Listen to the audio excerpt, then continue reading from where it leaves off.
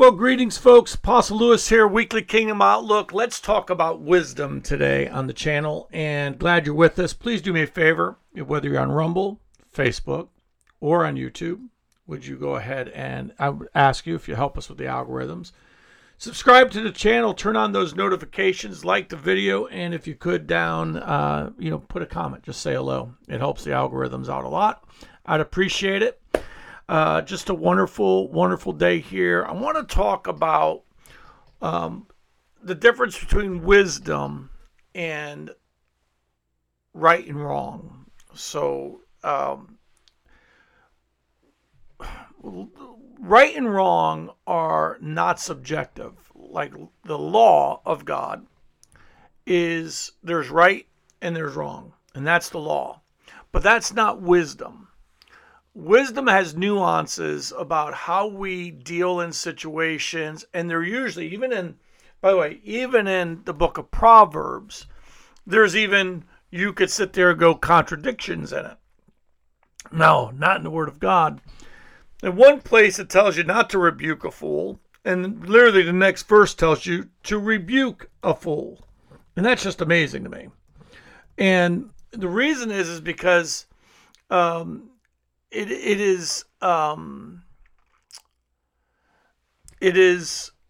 the nuances of both those situations are too drastic for us, just to have a steadfast rule. When it comes to wisdom, what has to take place in that process is information. You need information and wisdom, and it's not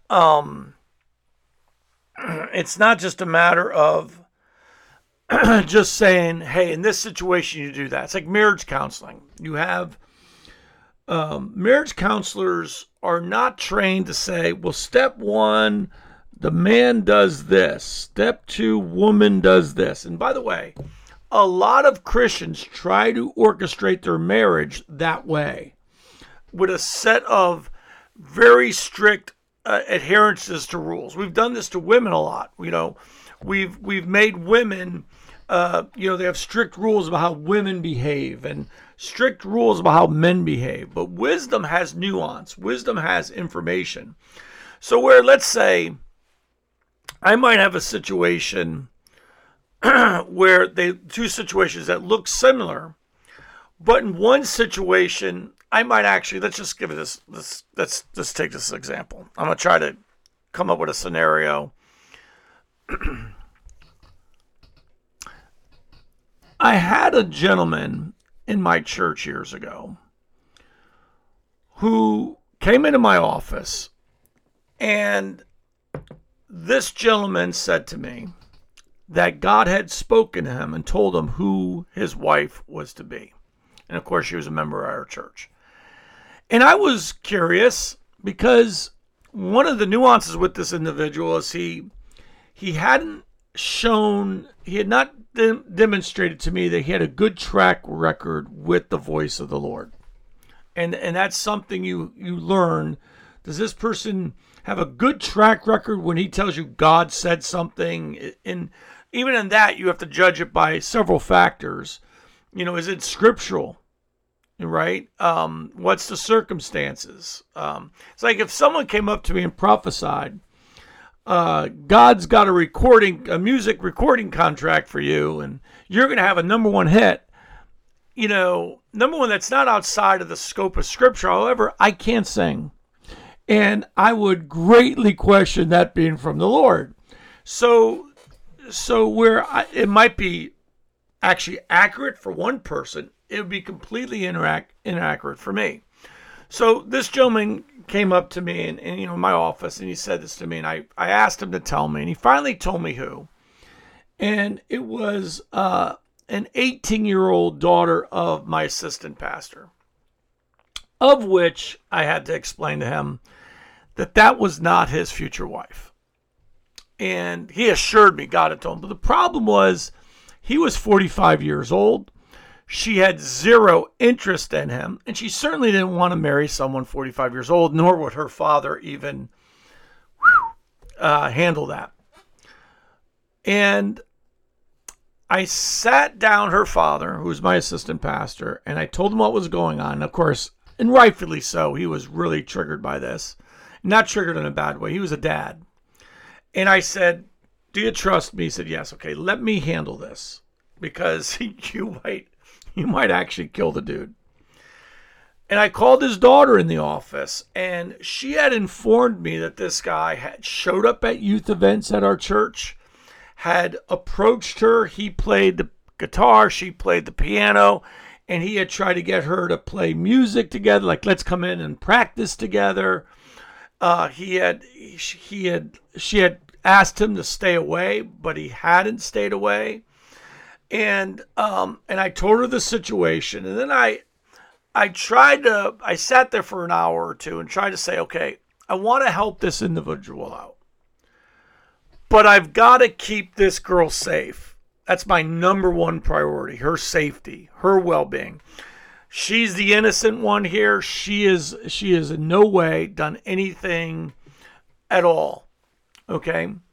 And I sat there and I kept on going over these different scenarios. Well, I could keep him away from her, like tell him he can't be in the church during youth events, and that he can't, he's got to stay away from her. And believe it or not, when I went through all these things, I finally came to the conclusion that none of them were fair to this girl, because she was still going to be afraid of bumping into him. There could be an awkward situation. There could be a confrontation. And none of that was fair to her. But at the same time, I didn't want to so come down, because at this point he had not done anything in real violation. He hadn't grabbed her. He hadn't said anything inappropriate. He just had an infatuation with a girl that was over half his age, almost a third her age. Okay, he was 45. She's 18. You do the math. And what I didn't want to do was punish him, but I had to protect her. And I prayed. I sat there in my office. I prayed, and I asked the Lord for his wisdom on this. And the Lord gave me wisdom and said, look, he cannot be around her. He's 45. Like, number one, let me just tell you why these scenarios are different. If this was another 18-year-old girl or 18-year-old guy who said, hey, I like this girl, that's different, because that's a very normal circumstance. But when a 45-year-old man is saying he likes an 18-year-old girl, by the way, she's barely 18. Like, barely. Like, her birthday was recent. It's like barely 18. And you can't treat those the same way. Where if she had told me, so-and-so told me he liked me, I'm dating someone else, that's different. But when and the other part of the scenario is that the Lord had told me. And he was emphatic. And he was like, well, the Lord told me. In other words, I'm going to do it because the Lord told me. Sometimes people use the word of the Lord. Number one, by the way, I don't buy that. Lord told me. Not that. Here's what I want you to understand. Women, listen to me. If a man wants to marry you because the Lord told him, don't marry him. That might be true, but he's got to love you with everything in his heart. That's who you want to marry. Now, you want to marry a Christian. You want it. Well, what happens if I fall in with someone else? Don't fall in love. Don't let your heart go there. Okay, why? Because your first devotion is to Christ. And as a woman, you might be compromised in that. In other words, if you marry a Muslim man, he might not let you be a Christian. If you marry a Jewish person, he might not. If you marry a heathen, he might not let you freely worship. So you want to keep yourself free in those areas. But those are two different scenarios. If the kid's 18, that's one thing. But if the guy is 45, different circumstances. That's why wisdom is needed. Not just what's right and wrong. Like, it's easy for me to go, that's wrong. Right? But how do you handle that situation's wisdom? And so after meeting with him again, I said to him, look, I don't have a good scenario to work out here. And so what I'm going to ask you to do is I can't let you come to the church anymore. However, I would like to see you in my office every week. Tuesdays, we'll set up a time and let's counsel and talk about this, about the word of the Lord. I said, because this is like the fourth thing that you've told me the Lord has told you, which I automatically know it wasn't the Lord. Now you go, well, what if it was God? Well, here's the thing. My spiritual father, who knew this gentleman, told me when I told him the situation, because I did get counsel. I did, after I did what I was to do. I always like to double check. I would always double check with Randy, my spiritual father, and see if there's any way I could have done this better. And Randy said, no, you handled it right. But he said, Lou, let me tell you a story. His brother, who's a couple years older than him, did the same thing in a church down in Tampa. He told the pastor, the Lord told him he was supposed to marry this 18-year-old girl. And it seems to run in the family. And I didn't know that. That would have been really helpful. It might have been really helpful beforehand. But this gentleman did not want my counsel. He was mad at me that I wouldn't let him come to the church. But, wisdom dictated. Her safety dictated. I could not keep her safe. In other words, I'm not at the church every 24 hours to keep her safe. What happens if she's there with some of the youth and he comes in and there's no older adult or someone in authority to deal with it? So I couldn't keep her safe. I couldn't guarantee. And I feel like this, man, you better be safe in church. Like, that's the one place you should be safe, is in church. And, and so that was my deal. That takes wisdom. It wasn't a matter of just right and wrong.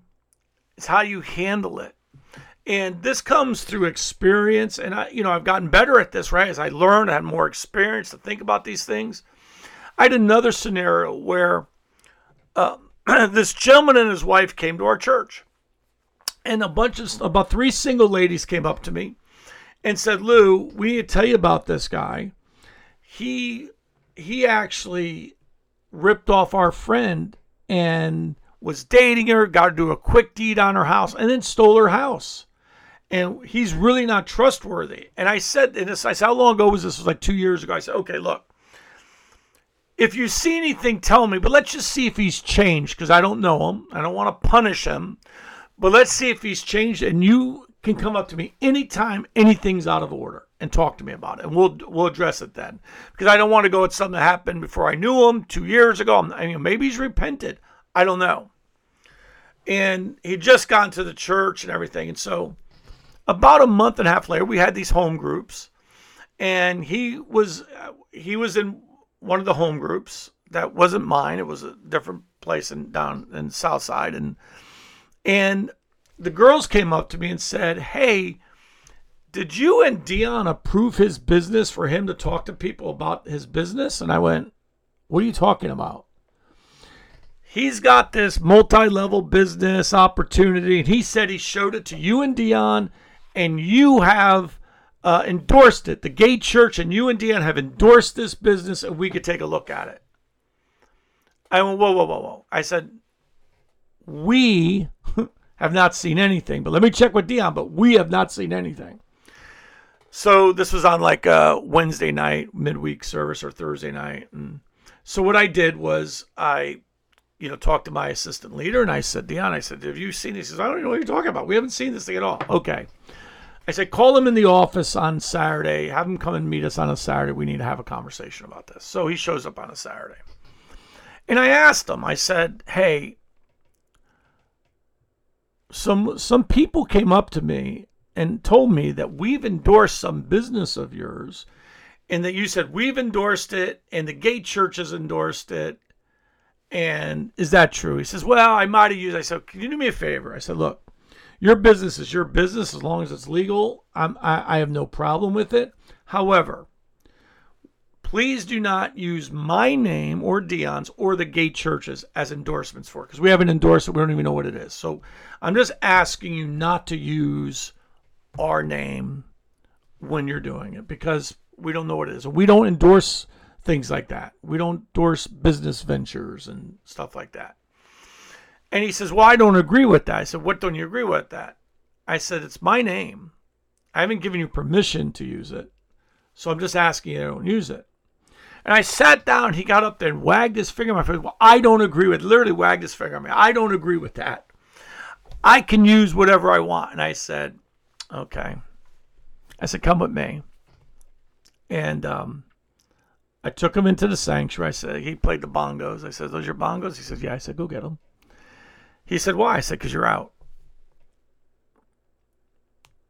He said, wait a minute, you're out of the church. If no one's wagging their finger in my face and saying that they're going to deceive my congregation into thinking we endorse something and think that's okay. And then he started cussing at me. So you can see the spirit that this was all in. Dion was sitting right there just shaking his head like this guy's nuts. And I got up on Sunday morning and I told the church that they were removed for this reason. He has a business dealings that we don't know nothing about, but he's actually trying to get single women. Remember that thing they told us about happened 2 years to get some business deal with him, and that we've endorsed it. When confronted with that, he refused to stop using our name. And so publicly, I'm renouncing that we have not seen this business, that we have not endorsed anything. But when someone acts that way, they're in danger. I could not sit there in good faith and allow that member to be in my church. He was unrepentive. Never saw him again, by the way. Unrepentive, and that he's trying to take advantage of the women of my church. And that's, as a shepherd, that's our job. That's our job. The women thanked me. Everyone thanked me in the church. We were sad to see his wife go. We loved them. But when you have to protect the masses over the individual. So let me say this: like, if he's having an issue that's only dealing with him and it's not affecting the church, that's one thing. But if someone's having issues that will affect the church, that's different. Paul addresses that in 1 Corinthians 5. He's talking about this man is sleeping with his stepmother, which isn't even named amongst you. Greeks don't even do this thing. But that's going to affect the church, because everyone in the church is going to think sexual immorality is okay. And a little, one bad apple spoils the bunch. A little leaven leavens the whole lump. In other words, a little sin will spread like fire. And sometimes, people think the church is supposed to absorb certain behavior. They're not. There's some behavior that will actually change the culture of your church or of your business and you have to protect that, because in protecting the culture, look, how many CEOs got loose with their lips, right? Talk to women dirty and all this stuff. And all of a sudden the subordinates think that's okay. And before you know it, you got chaos in your culture. So respect and honor and these things, you don't want to abridge on these things. The culture, you have to learn to protect your culture, and that's where wisdom comes in. So like, I've had people in there that were struggling, but their struggles were not affecting. It was private. Okay. So like, I've had these scenarios. This is the stuff that as leaders, we have to deal with all the time, especially if you have a small church. You go, wait a minute, bigger churches have a lot of people between them and the leader, and they don't have to deal with all the little small skirmishes. They only deal with the giant ones. But this happens to every leader I know. You have to deal with stuff, and that's where wisdom comes in. It's not just what's right, what's wrong. It's how do I deal with this?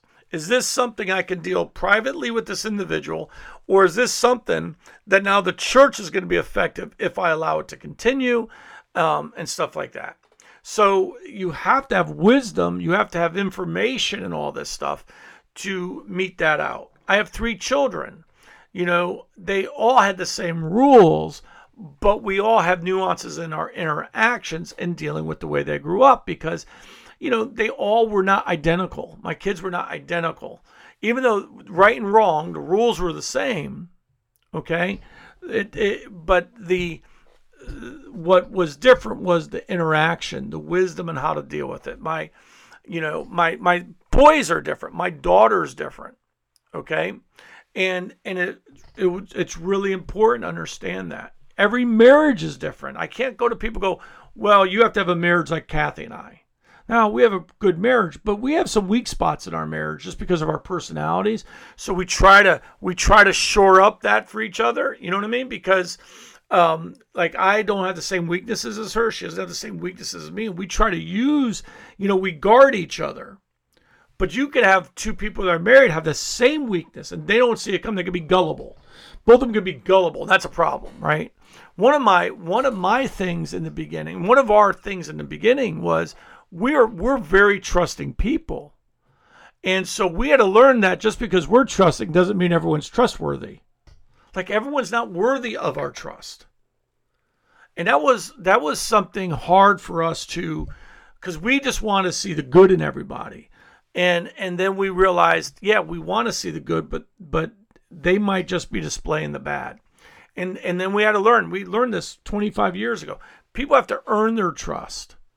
Like you give a little level, but you have to earn, and grow in trust. And trust takes time. It takes conflict. How do you handle conflict? How do you handle when you disagree? Do they disconnect? But do they not disconnect and go, hey, I don't agree with that, but man, we're together. You know what I mean? That's how a marriage works, right? Imagine if a marriage, every time husband and wife disagree, they separate.